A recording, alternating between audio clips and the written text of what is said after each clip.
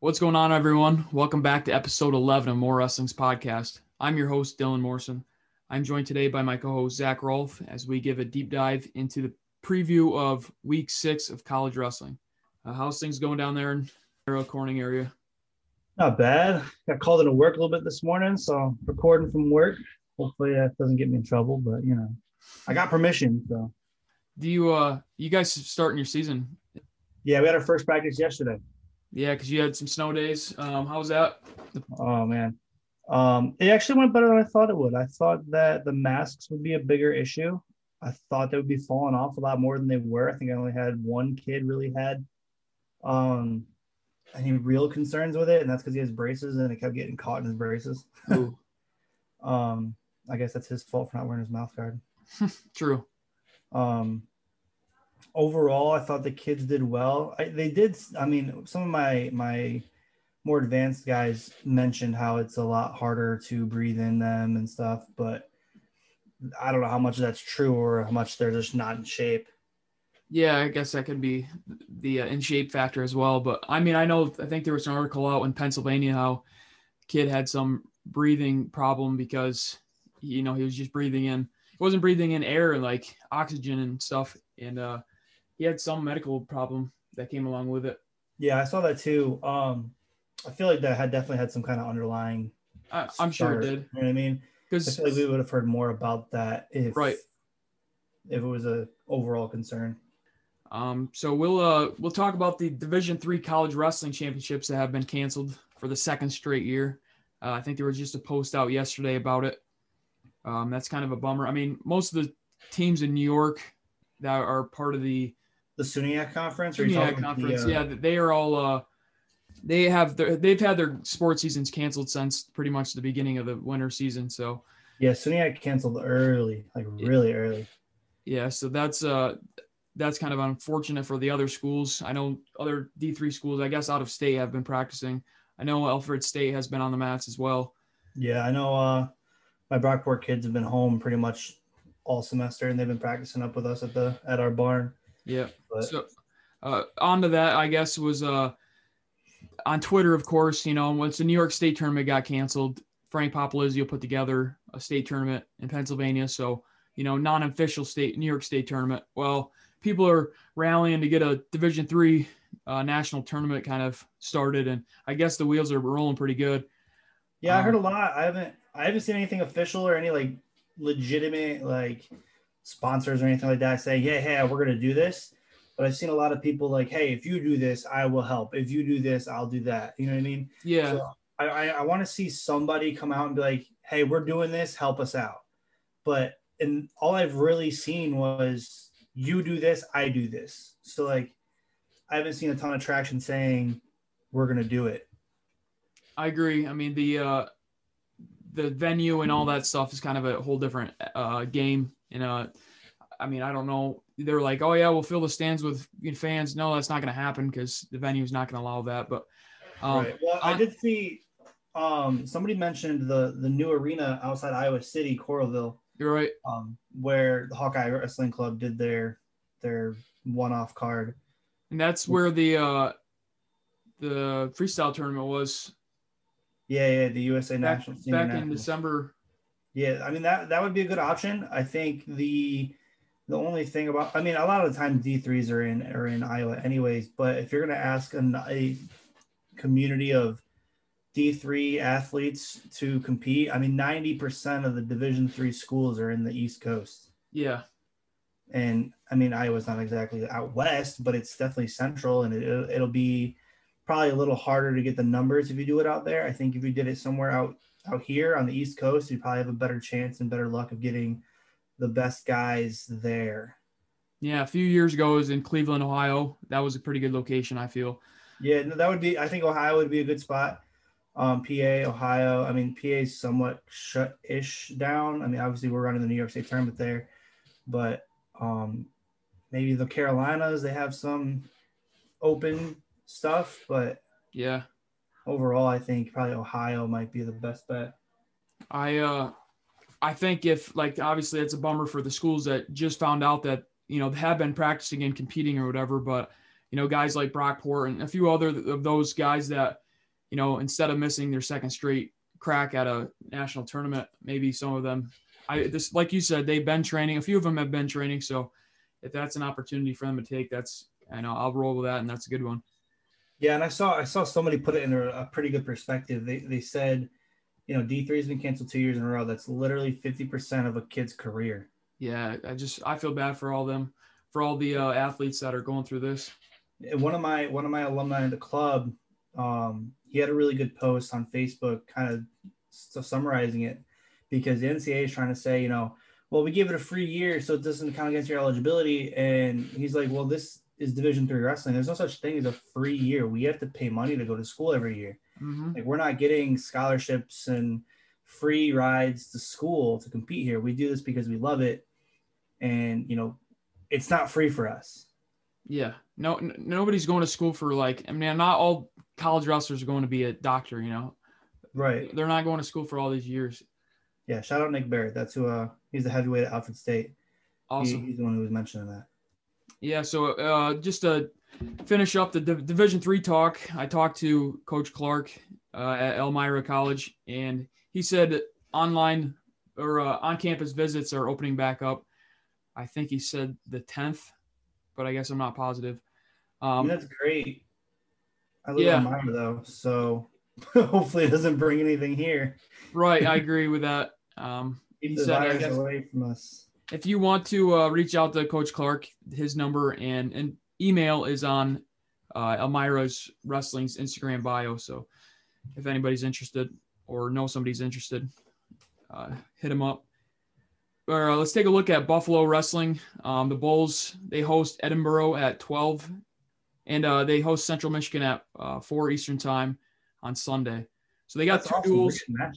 Yeah, so they were last week or last episode, I guess, I said that they were going to be wrestling Central Michigan, but now they've got Edinboro on their schedule as well. So Edinboro has a handful of New York starters: Ryan Burgos, Burgos, Papas, Answitz. 5-0 Burgos should face Derek Span. Yeah, Burgos had a pretty good opening week. He actually pinned fellow New York State champion Brady Worthing. I guess they did not really a dual meet with Clarion, but they did a bunch of different, round robin matches maybe, because they each had three matches or something like that against Clarion athletes. And Ryan ended up wrestling Brady Worthing there and ended up pinning him. And then another little nugget from that is I just saw John Worthing competing up at 174. Wow. That's a big jump. He was pretty sure he might have wrestled 57 last year as a red shirt, but 174, that's a huge weight gain. I've got to imagine Brady will probably bump up in the next year or two. When he wrestled Bear in the state finals last year, it seemed like he kind of had a frame that maybe just because he was a little taller that he will make a jump as well. Since John did. Yeah, I can see that. Yeah, for sure. So also in the Buffalo lineup, Tristan Dartree. He is 4-0. He'll face Drew Hildebrandt of Central Michigan University. He's ranked 6th in the country, so undefeated. Dartree will have his hands full with Hildebrandt, but that's good test for him. Yeah. I just say that's a really good. I don't want to say late season, right? But it's, kind of late season at this point. We got 3 weeks of conferences for most schools, but it's good to go into it and get a good high quality competition match before we go into conferences. Yeah, that's a guy that he'll see in the conferences too. So right. It'll be a good match for him. Up at 141, Derek Span will have Dresden Simon, who is ranked 12th in the country. Again, he will. That's a good match for him to have. Had 3 matches last week. Derek Span, I think, is ranked 18th in the country right now. So that'll be a big match for him. Moving over to Binghamton, the Bearcats travel to Bucknell for a duel Sunday at 2 p.m. Bucknell is sitting at 0-3 on the season with a recent loss to Army. This should be a good rebound for Binghamton as they just lost last week to Lehigh, but, they've had a pretty good year so far. A notable thing – go ahead. So I see you have 157 down there, 157 with Brevin Costello facing off with number 7 Zach Hartman. 65 or 65. Yeah, sorry. Yeah. which should be a really good match. And I'm really excited to see Brevin actually compete against one of the top 10 guys in the country after having such a really good start to his freshman campaign. Another match that I think should be slept on is at 141. Curtis Phipps of Bucknell is a true freshman going up against Trampy.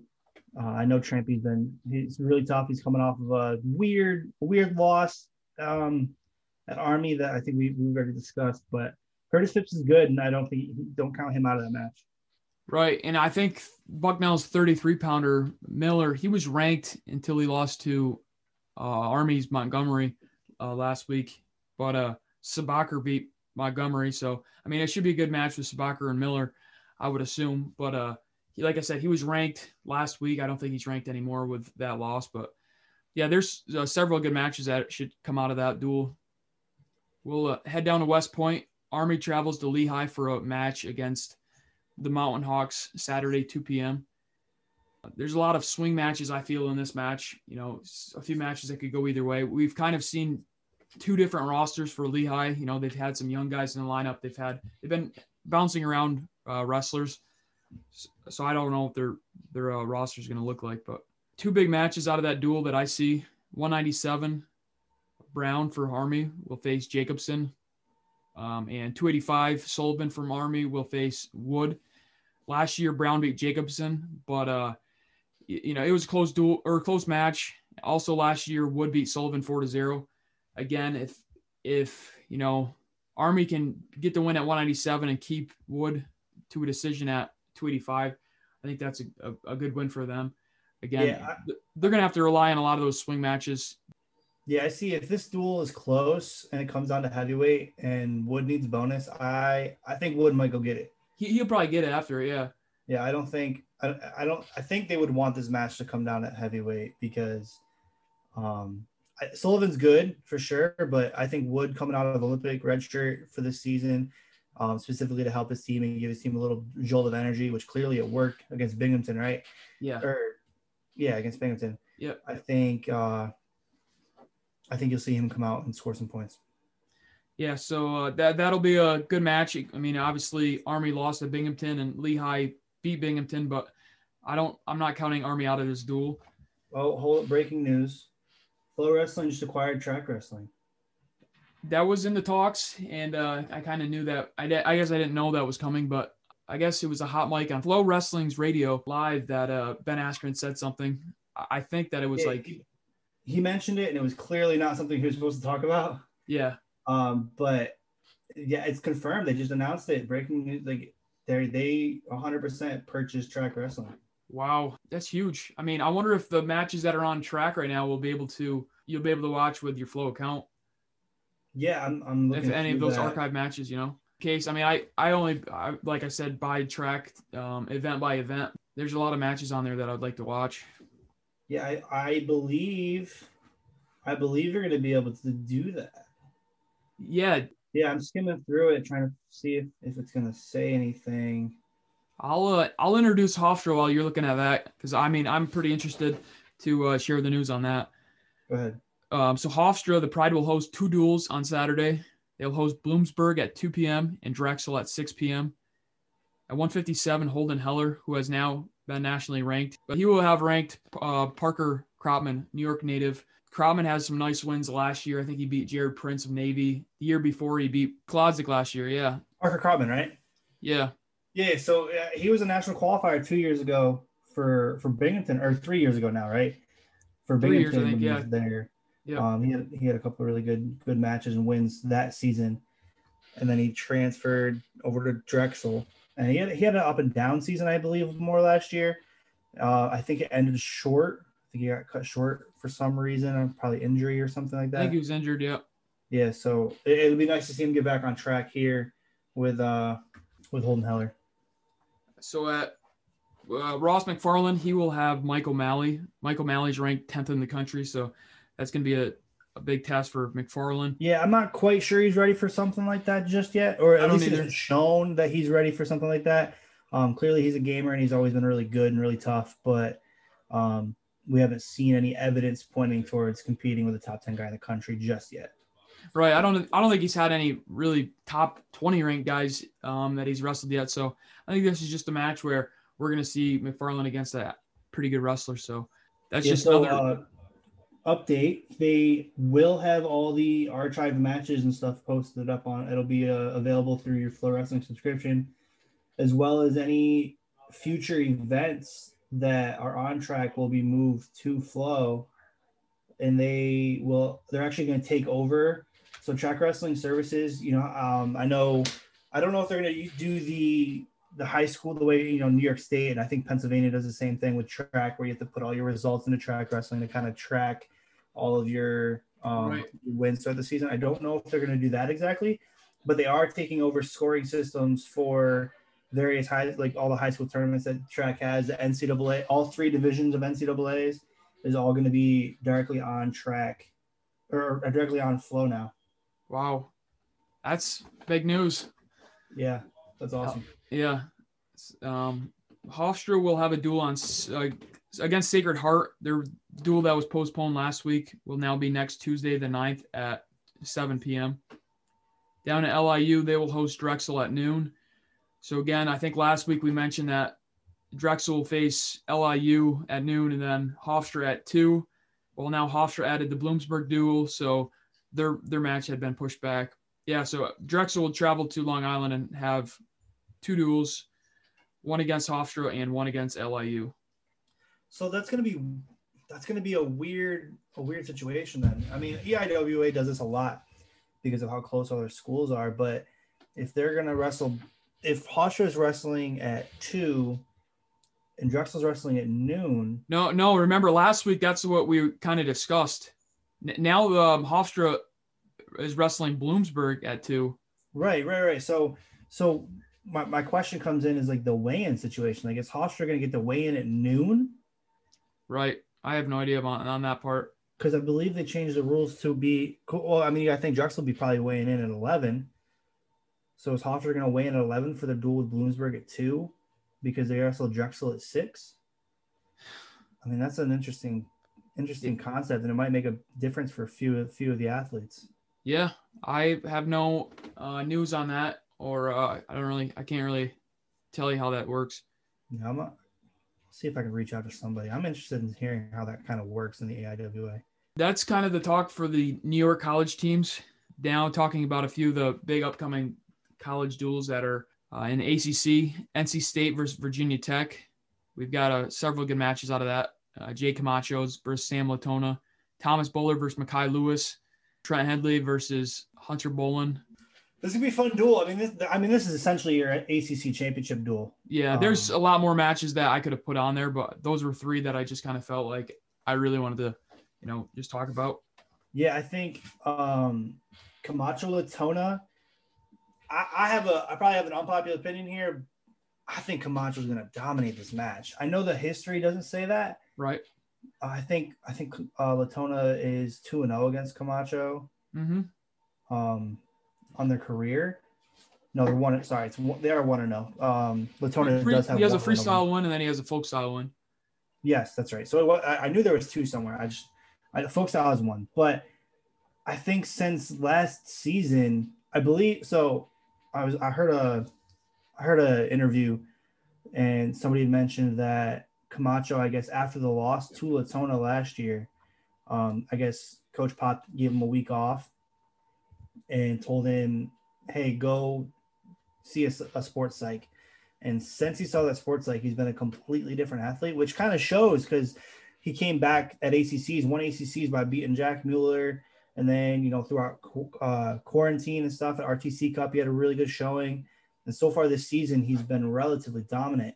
So I'm taking Camacho, and I'm picking him by 6, 7, maybe even a major. Well, I am not. I mean, I'm also picking Camacho, and I kind of said this last week and the week before.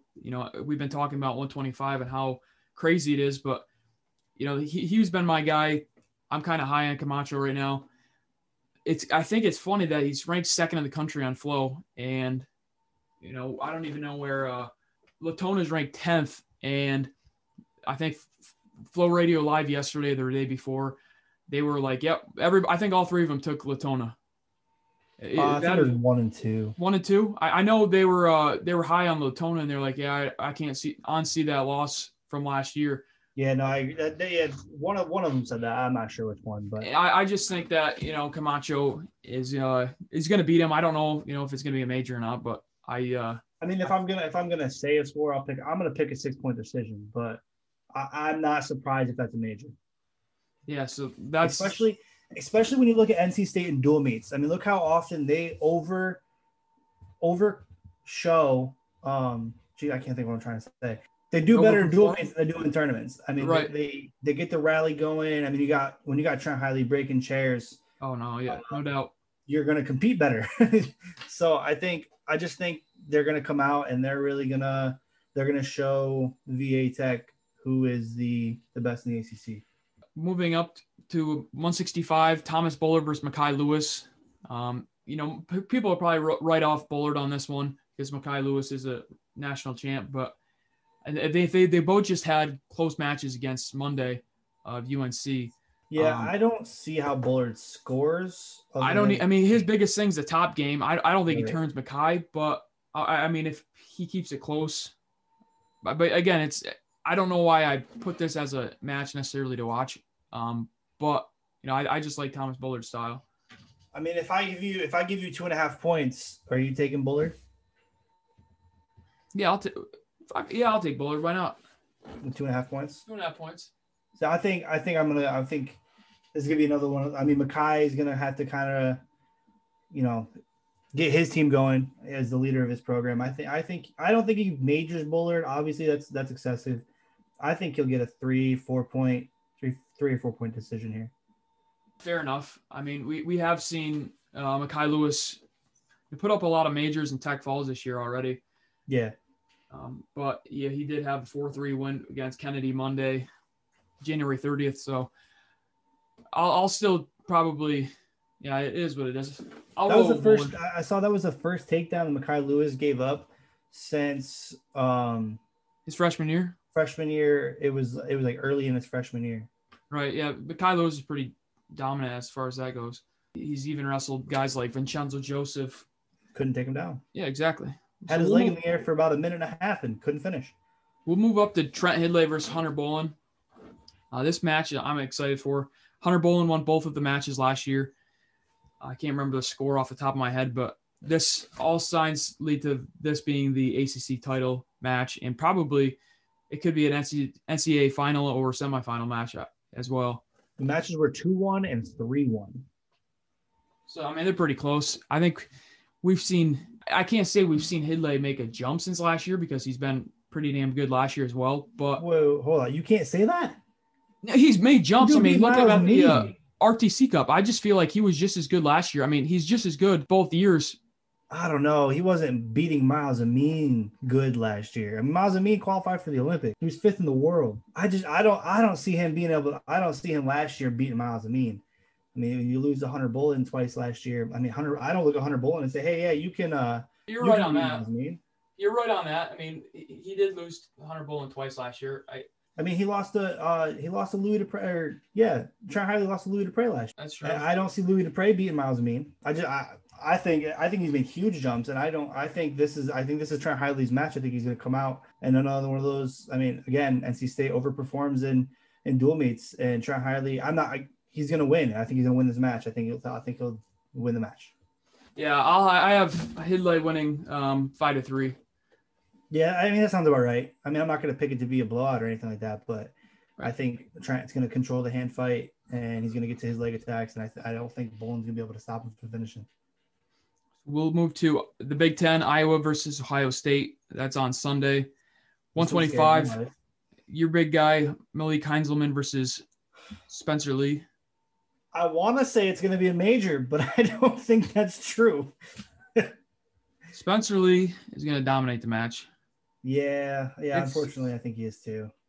He's going to open this match up with a tech follow or a pin. I'm going to pray for a major. And I'm going to pick a tech just to make myself feel better.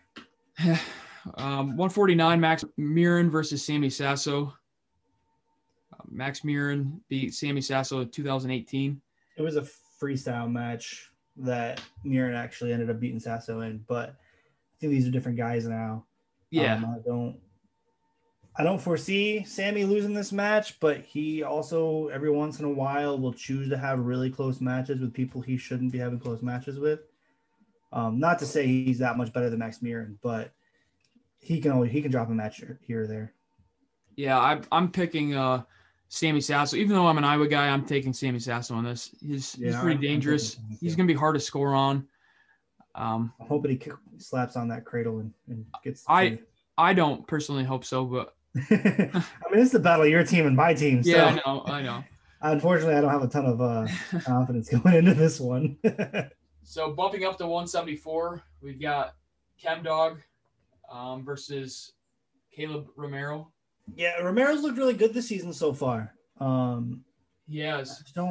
I don't think he's ready for ChemDog. I don't ChemDog's either. Going to control this match. I'm not going to pick a major. I think Romero's earned enough respect to avoid people picking a major against him, but it'll definitely be a controlled, dominant decision. Yeah, I think last year Michael Kemmerer beat him 6-1 in their duel back in January, I believe. So yeah, I can see something like that again. I mean, we didn't see. I mean, I'm going to pick Kemmerer to win. It's not going to be a major as well. Moving up to 184, Nelson Brands versus Rocky Jordan. For some reason, I like this match. Like, no, this is a good match, especially if you look at results recently. This is a good match. They both lost really close matches to Zach Bronigal within the last couple of weeks. This is a toss-up match. Anybody can win this one. I like the match personally, just like looking at their last names, Brands, and Jordan. We've seen a ton of Jordan. Obviously he's his dad, his uncle, his cousins, his brothers, and then you look at Brands, and it's going to be a fun match. Rocky Jordan, he is, I believe, 2-3 on the year. He did lose to. He's 3-2. Wait, just kidding. I lied to you. Right. So you might be 2-3. Yeah, he lost to Rutgers, he's 2-3. And he lost to Michigan State. Yeah. So he's definitely had a rough start to his season. One would probably say he's not the favorite in this match. Most likely. I'm not gonna say that, but most people probably would. Well, you're a Ohio State guy. I'm definitely picking Nelson Brands to win this match.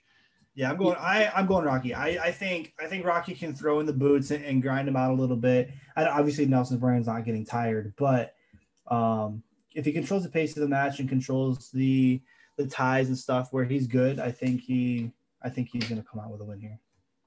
So I think this match is going to be pretty good, but you're looking at Iowa. Tom Brands is out with COVID, so you got Terry Brands stepping in as the head coach. How does that affect Nelson when you're? I'm assuming most of the time, especially with somebody as fiery as Terry, it's probably not easy to have your dad coach you in that situation, especially when your dad, he's just as emotional out there as anybody else. Here's the thing that Mac McDonough kind of threw out there on Twitter. What if they do a role switch? What if Tom goes in as Terry and Terry just sits the one out and the old twin switcheroo? Twin switcheroo. I'm down with it. I mean, I always want Tom Brands on the mat. So if they can figure it out, throw him out there. Yeah, so that'll be fun to watch. We kind of got some upsetting news as far as Cade Brock goes. He sounds like he's going to be out for the season. So wait, who are you picking, Iowa or Ohio State? Oh, I'm picking Iowa. Come on now. I didn't even mention like the other weights, 133, where you got DeSanto. I didn't ask to go further into the match. Yeah, come on. I don't need that disappointment right now. Yeah, I'm going with Iowa on that one. They're going to win. Yeah, that's fair. Yeah. I'm not going to say it, though. Yeah, that's fine. I'll let you know on Sunday. Damn it. So, Oklahoma State, John Smith kind of mentioned it, I believe, saying the future wasn't looking good for him. And then I think the news did come out saying Cade Brock has been out or is going to be out for the season. Again, I had picked him to win against Ian Parker. And, I just felt like if he was going to be healthy this year, he would have a decent last run. But man, what kind of luck does this guy have? The past few years has just been crappy for him. I mean, he had such an amazing start to his career. I mean, name me a better red shirt pull than Cade Brock. Yeah. His That win was over Brewer amazing. was pretty nuts. I mean, he went out there, quick slide by, let him up, inside trip, pinned him. Maybe Mark Returning Halls. national champ. He lost his red shirt pull. I know. I'm just kidding. Shout out No, Iowa. I mean, to be fair, it was pretty epic. I know. And if you're looking at it from the other side, it's pretty epic. Pretty epic, yeah. Cade Brock, like, I can't imagine what he's going through. I know. It's unfortunate. I mean, I'm sure he's seen it kind of coming, you know, as far as him not being healthy the past few years and just not having the seasons that he has probably planned on having. Right. So, yeah, it sounds like he'll be out for the season. If he was healthy, it's definitely a blow for Oklahoma State. But let's move to the pick'ems. We have mentioned a few of them already. Yeah, we talked through a few of these. I added a couple that we hadn't mentioned just yet, or really probably haven't mentioned at all. But I have another one I want to add on there at the end, but I'll let you know when we get there. All right, so we'll kind of talk about the pick'ems that we already picked. So Sam Latona versus Jacob Camacho. I picked Camacho. I believe I you did also as well. picked Camacho, and then we got Hunter Bolin, Trent Hidley. We both, I believe, we're going to go with Hidley here. Yep. But that I'm going to feel dumb if we get that one wrong, because Hunter Bolin's beaten him twice. Yeah, I agree. I like Hidley, so I mean, is the match at NC State or is it at? Not that it really matters because there's not a lot of fans, if any. Without fans, I mean, I guess the waking up in your own bed thing might make a difference, but true. It is at NC State, so yeah. So I'm picking him. Next one, I got John Boris, Deontay Wilson. Last year, this match I believe decided the duel. Just double check that, make sure I'm not wrong. But Boris lost to Deontay Wilson last year in the dual meet.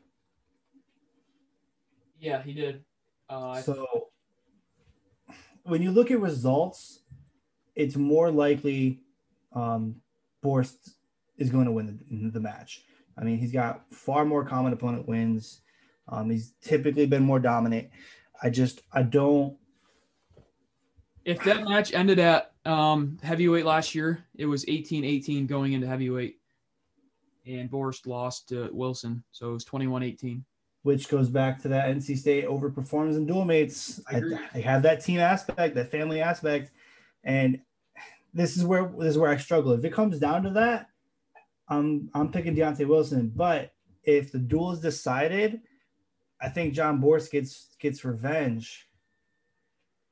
But yeah, I mean, I can't pick both. So when the pressure's on, Deontay Wilson definitely performs. When you got Trent Hidley screaming at you, or you got Hayden Hidley screaming at you, you're probably going to perform better. I agree. They both. I don't want them yelling at me. They both have wins over Andrew Gunning this year. Borst has a few tech falls, which is interesting at 285. I don't think they're against anybody, good, but something to note.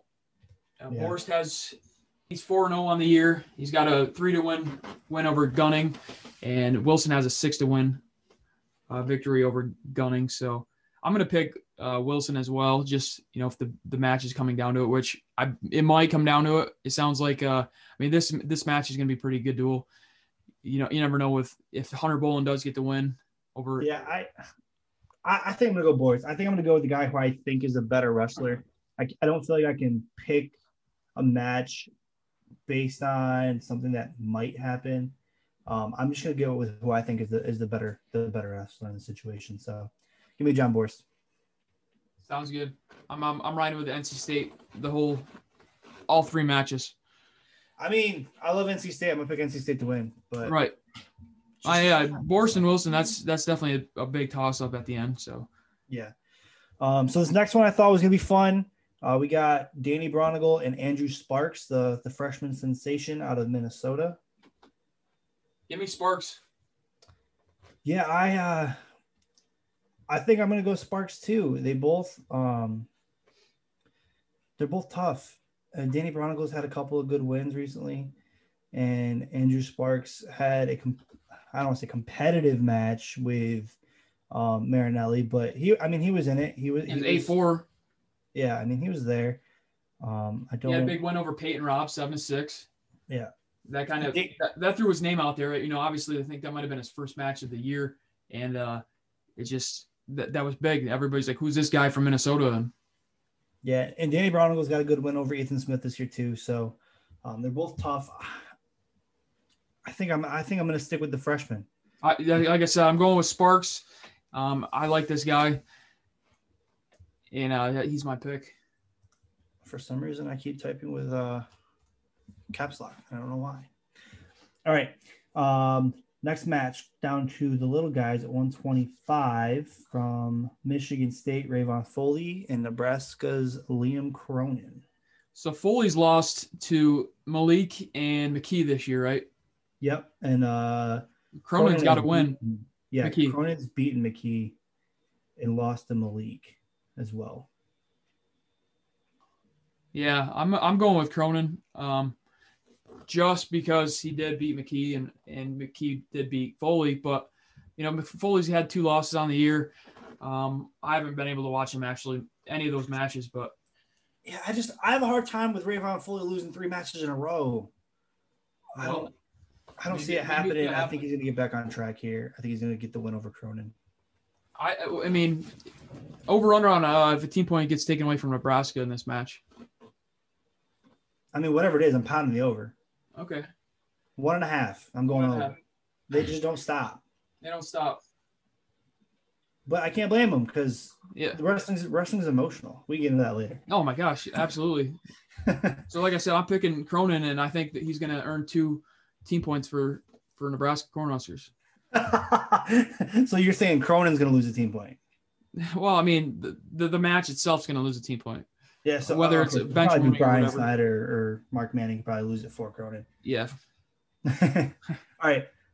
Cam Caffey, Michigan State, Eric Schultz, Nebraska. I keep putting Cam Caffey on here, and I'm going to unfortunately be really stupid and pick against him once again. But I think Eric Schultz has looked really good, and I think he's going to get the win there. I had picked Schultz to win this match as well. Oh, really? That's surprising. Well, I picked Cam Caffey last week, but he had like a 2-1. He had a close decision against Hoffman, I believe it was, right? Yeah, but Hoffman's good. Yeah, but this is it's not like he had a close match against a scrub or nothing. No, this is Eric Schultz, though. Yeah, you're right. I like Eric Schultz. Yeah. All right. Sammy Sasso, Max Mirren. I'm going to add a little bit to this. I'm going to go -1.5 for Sammy. See if that changes your opinion at all. No, I'm picking Sammy. Dang. Yeah, again, it is what it is. I just feel Sammy's on just a little different level than Max is. So I mean, Max is going to get to his legs. Sammy's hard to score on, and Sammy's got that threat of a cradle locking up and ending the match. Yeah, no, for sure. I think Sasso's dangerous from anywhere, and I think he's going to win 3. I don't even want to say that. I think it's possible he win the 1-point match because he does it all the time. But I'm gonna stick with Sasso, even with the 1.5 spread here. So talking back at Schultz, the last match we were talking about, he had the win over Warner this year, which was kind of a match that I thought kind of gives me the reason to pick Schultz over Caffey as well. Yeah, well, doesn't Schultz usually have Warner's number there? Yeah, I can't remember how many times Warner's lost to him, but yeah, he definitely has his number, I think. I mean, he's definitely beaten him at least 3 times that I can think of. Yeah, he lost to him last year in the duel. Yeah. Yeah. Right. So. All right. Next match, 184. Rocky Jordan, Nelson Brands. I picked this one because I was almost positive we were going to go opposite here. Yeah, Nelson Brands. That's my guy. I'm going Rocky. Don't let me down again. You're 3-2. I'm putting my whole week on Rocky Jordan right now. All right. And second to last, I'm adding one. Second to last is Zach Sherman versus Brian Courtney. That 141 ACC weight class is so much fun, and I'm gonna probably pick at least one of those matches every week because I think they've all gotten a lot better, and it's gonna be very competitive throughout the season. So they both lost close matches to Tariq Wilson this year. Yep. Well, Sherman was up by 1 late, and Tariq ended up getting a 4-point move to put it out. And last year, Sherman beat Brian Courtney 11-3 in their duel. I think it was late February. So he's had a recent win over him as far as, a year ago. Courtney has made jumps. We did see him win last week over Cole Matthews, a guy that he lost to 3 last times. year. Yeah, so I feel like he's made jumps, but I'm not ready to pick him yet. I think they both have wins over Hilgis too, right? Yeah, actually, they both have wins over Hilgis, and Brian controlled that entire match the whole time too. It wasn't particularly close. Yeah, so Courtney lost 8-3. Courtney beat him 8-3, and Sherman beat him 12-6. So they both pretty much dominated. They're both pretty much there. I just, get Sherman majored him last year. I'm still going to go with Sherman, though I feel like it's going to be a closer match than it was last year. And I know Courtney's a guy from your neck of the woods as far as that goes. So yeah, I'm not picking against Brian Courtney. Exactly. So I figured I'll just go with Sherman and cut that right there. All right. So I asked you earlier if it's going to change your opinion with Mackay and Thomas Bullard if I go -2.5. So I'm gonna give you that 2.5, and I'm gonna take Lewis with the 2.5 or -2.5. I'm not a betting man. Mackay Lewis beat up on Keating, and Keating had already beat Bullard this year. I guess I was just high on Bullard because he had a close match against Kennedy Monday. I'm not picking against Bullard. So you mean you're not picking against Lewis? Or yeah, I'm sorry, I'm not picking against Lewis. So you're gonna take Lewis even with the no doubt. The match, the match might be at NC State, but Mackay Lewis is not losing that match. Well, it's not. I mean, he doesn't have to lose. He just has to win by 2 points or less. He's gonna win by 4 points. Dang it, that's what I said. Yeah, he's gonna win. Worth a shot. Yeah, he's definitely gonna win by 4 points. I mean, he's put up a lot of bonus points wins this year already, and right. He's not going to get ridden out or even close to being turned by Bullard. No, I agree for sure. All right, that's all the matches I got for the pick'ems for this year. All right, so we'll move on to some of the big events that are coming up. We kind of talked about this in the last few episodes, how, trials coming up and things kind of winding down as far as cards go. We don't know when the next ones we'll see, but we've got some big news next week. And by next week, I mean February 10th and 11th, there's the America's Cup. If you listen to Nick Wazdowski's episode, he kind of talked about an event coming up that would be mentioned, and that's the event he's talking about. I believe it's in North Carolina or South Carolina. Before it was even, talked about on Flow, this guy from North Carolina that listened to my episode was telling me what's going on down there. It's going to be like a training camp type thing, and then they're going to have America Cup duels or something as far as that goes. Yeah, I think the national team coaches are just kind of putting everybody onto a team and saying, here, let's go scrap. We got some money for you based on how well you do. So then later in the month, February 23rd, Dake versus Nolf.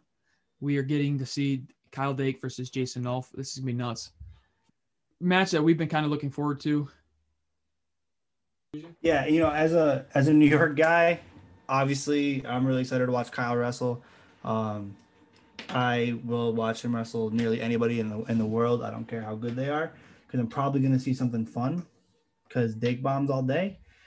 But Jason Nolf is really good and very creative, so I'd like to see if he can present Kyle with some issues that we haven't seen Kyle have to deal with previously. That being said, Kyle's also wrestled Frank Chamizo, who might be the most creative guy in the world. So, yeah, I mean, I'd definitely pick Dake in this match, but I think Nolf, if we're looking at the ladder, you got Burroughs, Dake, and Imar up top in probably the top three, and then right around there is Jason Nolf, right? Yeah, I think actually, if you look at how the World Team Trials is going to play out, it's going to go. Obviously, Burroughs is sitting out with the world medal, and then you got Imar that is going to be technically considered the number 1 seed, and the number 2 seed is technically going to be considered Jason Nolf. Where Dake is going to be, he's going to get put into the bracket right into the semifinals with whoever comes out of the bottom half of the bracket. So between the 2 and 3 seed, or the 7, the 6, whoever comes out of that part of the bracket will then wrestle Kyle in a semi, and winner of that will probably wrestle most likely Imar. Yeah, so this could be a match we'll see in a few months, weeks. We're like 8.5 weeks out. Yeah, so that's a few months. Come on now. I can't wait. Yeah, no, absolutely. It's coming up on us close. Look, weeks sounds like it's closer. Okay, I'm going weeks. We'll go with weeks. That's fine. It's less than 10. So we can go with weeks. So also in February, late February, the 27th, they just announced before we came on the show, Gabe Dean versus Jaden Cox.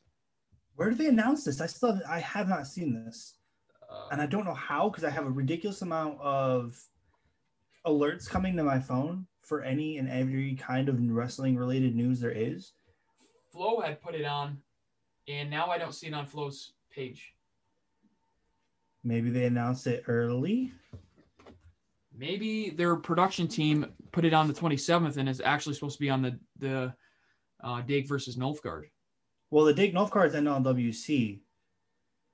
So you're right, yeah. Flo won't have that. Oh, no, here it is. I found it. It is February 27th. It's right here on it's on Flo's Twitter. I've got it too. About an hour ago. They call it Flow Wrestling 5, so they're actually starting to number their cards. That's good though. It make it a little easier to look back on stuff. See if there's any other information on cards. I don't think there's anything else on that card right now, but I don't believe so. No, it's fun. Gabe Dean, Jaden Cox. Oh man, I can't wait for that one. They've been talking about it for about a month and a half now. Mm-hmm. They've been kind of, I don't want to call it chirping because they're being way too nice about it. Yeah, they're very respectful. Yeah. Right. I don't like it. I like it, but I don't like it. Talk shit. I want to hear y'all hate each other.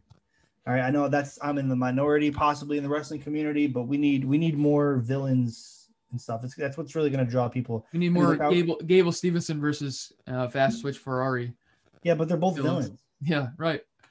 Which I guess it'll work out just fine because they're both villains and they both hate each other. So like at the end of the day, it'd probably be some serious trash talk. Yeah. But wrestling needs more of it. But yeah. I guess the cool, respectful call-outs are cool too. So those events are end of February. So that's, again, a couple days before March. April is when the trials are. So you got to wonder how much longer we're going to have all these cards. I mean, we keep saying it, and I wasn't expecting to see anything late February, but here we are. Yeah, so, no, you're right.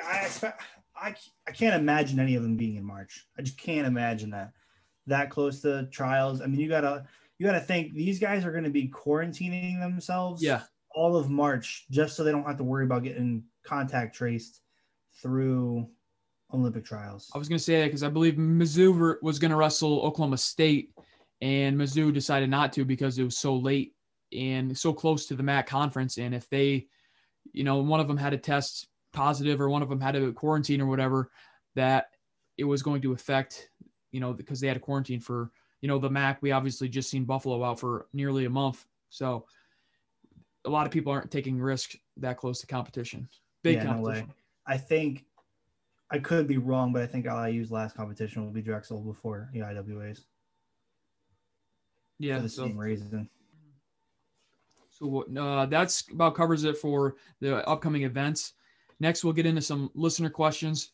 Again, if you ever have questions that you want to ask, shoot Zachariah a message on Twitter or a text or whatever you guys talk to us on. One of these questions is from my buddy Ian. Or why do high school refs call stalling on the top guy more than the bottom guy? Which is very true. You see it a lot in whether you're riding a hip or you're parallel or whatever, you never see a guy on bottom really get called. Not as much, I guess, get called for stalling. Yeah, I feel like this is a New York thing, if I'm being honest. I see, and don't, well, okay, I don't want to say that because it's definitely more common that the top guy gets hit for stalling in high school overall. But I think New York does it way worse than most other parts of the country.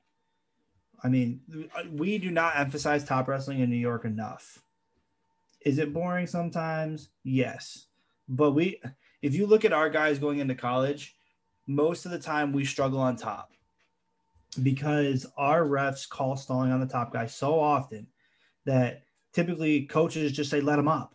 Mm-hmm. Let him up, take him down again. We're typically really good on our feet once we go out of the state, right? I mean, that's where we thrive better. We go out of state. We're not riding guys as much as we would if we were home, just because the way the refs call stalling on top on us.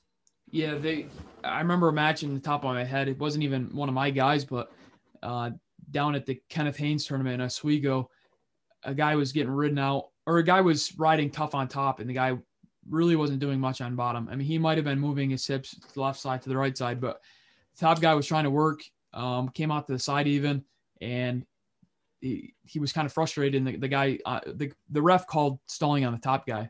I was just like, what is this guy doing? And you just see it a lot. And I'm glad that this guy that messaged me just, kind of saw the same thing.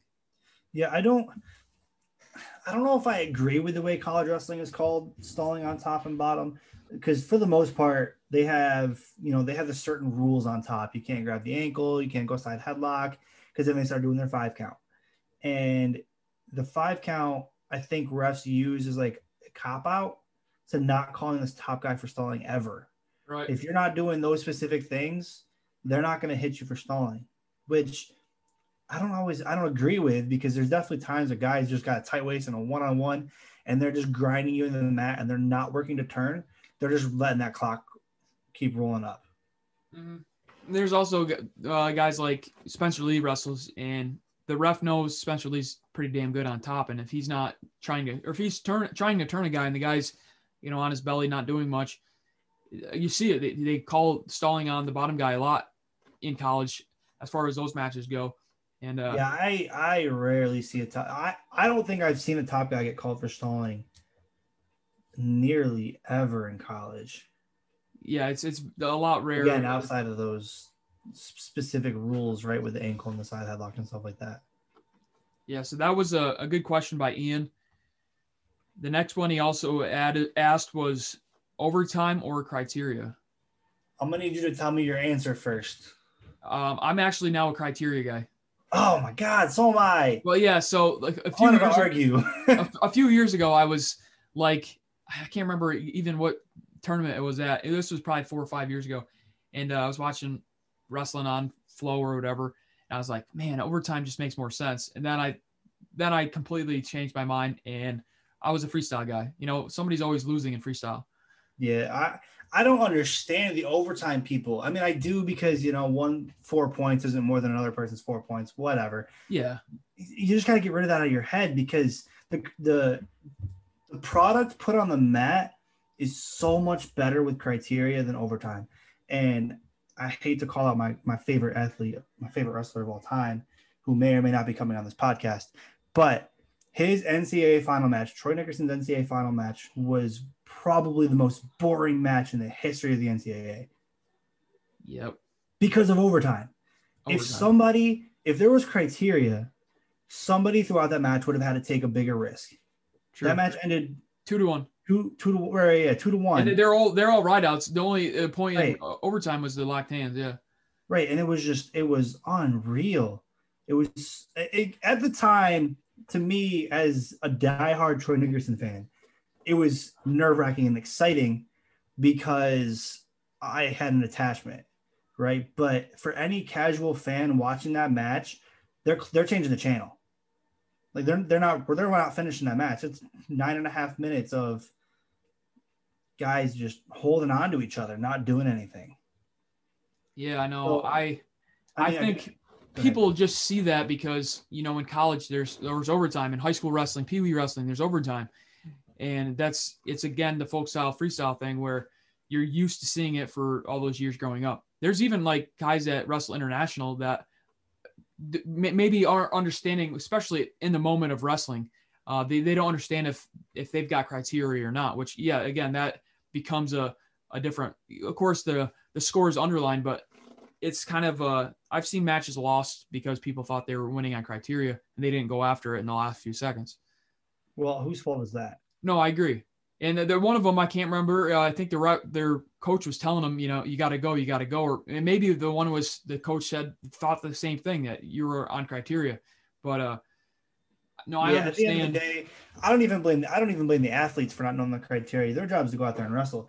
Me as a coach, I've always told my athletes when we go to our freestyle tournaments starting in March, right?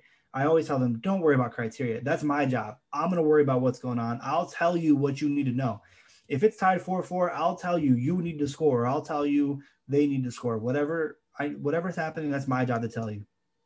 So like the argument, and they've even fixed that problem on most scoreboards, expect at least at the senior level and the U23 junior cadet level, they fixed it by underlining the scores. So I don't get the problem anymore. And maybe at local tournaments I can see it, but that's your coach's job to make sure that you're aware of the situation. Yeah, so that ends the debate. I mean, we both are criteria guys. I think we need to bring on an OT guy and talk about it, because Tom Ryan. Yeah, I mean, I'll bring Tom Ryan on for other reasons, but yeah, no, he kind of made the big thing about overtime and criteria as well on Twitter. And that's the one thing about Tom Ryan that I love, though, is like most of the time when he's bringing something up, it's to defend one of his guys. True.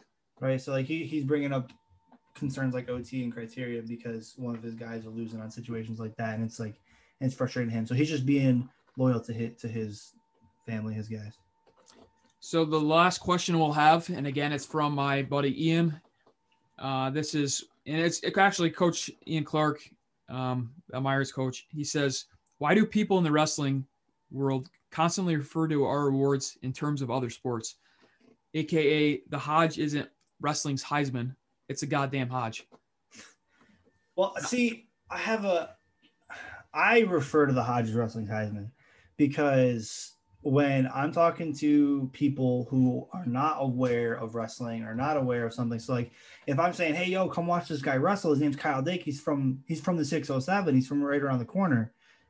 He's got a Hodge trophy, and they're like, well, what do you mean? What's that? Like, why does that matter to me? And I'll say it's college wrestling's Heisman Trophy, because that tells them, oh man, he's like the best guy in the country. He was the best wrestler in the country for that year. So yes, it's a Dan Hodge, but how many people know who Dan Hodge is? Right. All right. Everybody knows what a Heisman is. You're right on that. And I mean, that kind of stems into questions that I'll ask next week, as far as, we kind of dumb things down for the non-wrestling community, which again, it's lost value if they're not looking it up themselves. But in your case, if you're talking to a guy and trying to introduce them to the sport on their own, it's different. But yeah. I think the wrestling community has this poor perception that if you don't know it, then you don't need to be here. Or we have another perception that drives me nuts, that I used to think this way, at least when I was in high school. It's like, if it's too tough for you to wear, if wearing a singlet's too tough or too embarrassing, then you're not tough enough to be here. Or if wrestling's too tough for you, you don't need to be here. No, that's a terrible mindset. We need to grow. Let's help people learn how to be tough. Let's help people be comfortable being in our sport. We're never going to grow. We're always going to be on that Olympic cutting block. We're always going to have 6 Olympic weights until we learn to promote our sport and get better. Not keep that old mindset of, you don't need to know this because you're not a part of our sport, which this question kind of is that way, right? It's why are we referring to the Hodge and wrestling's Heisman? We're going to jump into this question instead of holding it for next week then. So he kind of asked this as well. What can we do to get TV announcers to stop constantly reciting the most simple rules of wrestling? Like he said, you don't hear guys on CBS explaining why it's a first down, or you don't hear him on TNT describing why that shot was worth 3 points because, his feet were behind a certain line. In making the assumption that the audience doesn't give a crap enough to learn the rules. You know, again, I've listened to it a lot of times. Shane Spark knows what he's talking about, but he dumbs things down too much and too many times. He explains riding time every single time, or certain other aspects of the sport where they're kind of common sense to a wrestling fan. But he said you don't give it away for free because there's no value in that. And that comes from a quote from J-Rob. Again, if a wrestling fan's on Big Ten and they see something, if they're, you know, if they need to know something about the sport, like, you know, what is this guy doing and what is that guy doing? The basic stuff, yeah, you can look up on Google or whatever. But yeah, some of the questionable calls that even some of the coaches and wrestlers aren't understanding in the duel or in the tournament match, whatever. Yeah, you can explain those. But I think he just over explains too many things.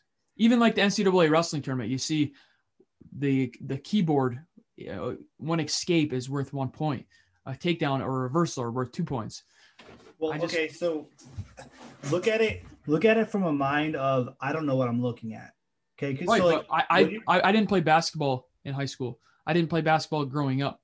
You still know. I mean, I get it. They're on a different level. They're a different platform than wrestling is. But if there's something, if I don't know what a double is, I'm going to look it up on Google, right? Or whatever, the double, triple double, whatever the frig the things are called, right? I'm going to look it up on Google. If I don't know what a pick six is, I'm going to look it up on Google. Those are the kind of things that I think he's kind of getting at in this question, where people are just, you don't necessarily need to tell them everything. Yeah. Well, so let me kind of put it this way. When you watch matches on Flow, okay, you paid $150 a year to watch that match. You probably have wrestled. You probably know something about wrestling. Correct. If you're watching, or even Big Ten Network Plus, right? If you're watching on BTN Plus, that means you pay for BTN Plus to watch wrestling. But if you're watching it on primetime Big Ten Network, or you're watching it on ESPN, ESPN2, our goal is to then grow. If we want it to become a mainstream sport, we need to grow, and we need to entice casual fans to watch. Or not even just casual fans. We need new people to watch. People have never watched wrestling before in their lives. We need people to watch it. One of the hardest things about our sport is it's complicated. There's so many things going on. Some people don't know what somebody's doing with a collar tie and an inside elbow or an outside elbow, right? We can't expect people who've never watched wrestling before to understand what an escape is or what takedown criteria is. So when you're watching on prime time on ESPN or Big Ten, you want that kind of stuff because you want people to stick around. If somebody's watching it and they're like, I don't know what's happening right now, and nobody's explaining it, then how do we expect them to watch the next match or even finish that 6-7 minute match that they're watching? Right. I mean, I can see it. I can see it to that side as well. I can see it both sides to a certain extent. Like again, at ESPN, like if you got guys like Anthony Robles or a few of the other guys that come on for the color commentary, they kind of they present it to a different level than the regular ESPN guys that are kind of saying the same thing over and over again every year, where again, it could dumb things down. But yeah, you do have some of those guys that explain it well. And, you know, the non-wrestling fans that might be watching kind of learn a lot from that. But again, some of that stuff is value that, you know, wrestling's going to get Googling it and like taking a deeper dive into the wrestling world if you Google it and look for yourself. Yeah, but how do we expect them to want to do that if they don't understand what they're watching in the first place? If that's the first time they've ever put on a wrestling match, we can't expect them to say, ooh, this is cool. Let me go look this up. Like we want to give them a reason to stay and then look things up. But if we're not going to help them understand what they're watching or help them understand what's going on or why the ref's holding up 2 or holding up 4 or holding up 1 or making a potentially dangerous sign, like we all know what that is because we've been doing this for years. But we want the person who's never watched wrestling before to look at this and say, hey, this is really cool. I kind of understand what's happening. Let me now go look up exactly what takedown criteria is, or let me go look up what near fall means. But I think us as fans need to do a better job of understanding that we know what's going on, but not everybody will. A good example, right? A really good example. The NFL this year, for the first time, did a playoff game on Nickelodeon, and they dumbed it down super far I mean, they had SpongeBob doing things just to get the kids to understand what's going on. And they explained exactly what a touchdown was. They explained exactly what a field goal was, what a first down meant. They made sure that the kids were getting enticed into the game and understanding so they can build that next generation of football fans. We need to kind of take that kind of approach with everything, because we are not football. We are not basketball, right? If we want to build to be even half of what they are, we need to dumb it down so we can get people who've never watched wrestling before to really appreciate what product we have put out on the mat. I agree to that.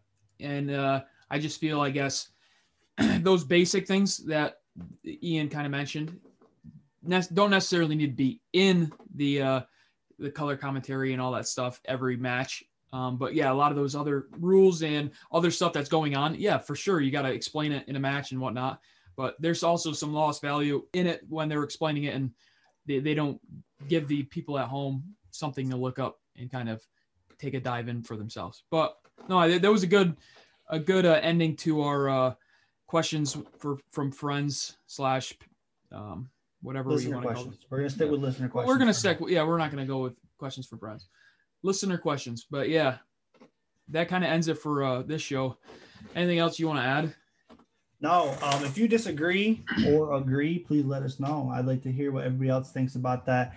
Let me know how you feel that we can help grow the sport more, because I mean, that's what we're trying to do right now. We're trying to grow the sport in New York and give people some exposure from New York, as well as kind of talk about everything else too. So join the conversation. Hit me up on Twitter, Wrestling607. Hit up the show, Dylan at More Wrestling. Get involved. Let us know what you're thinking. And thanks for listening.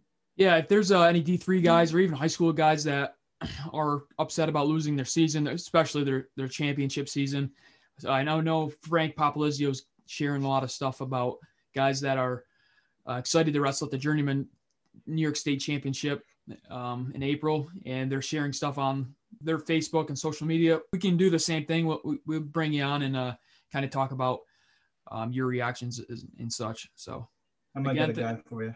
Yeah, I've got a guy that might be on Saturday, Carter Bear. So look at that. Yeah, I got Tyler Ferreira looking to come on too. Awesome. Well, we'll get these two guys on and we'll chalk it up with them. Maybe we can get them on at the same time. That'd be fun. I bet they're teammates in at clubs and stuff. So yeah, they're off-season guys. So they kind of bounce off each other too. Yeah, well, we'll shoot them up and see what they're if they're interested. But again, thanks for listening to episode 11, and we'll be back early next week to give a week 6 recap. Peace out.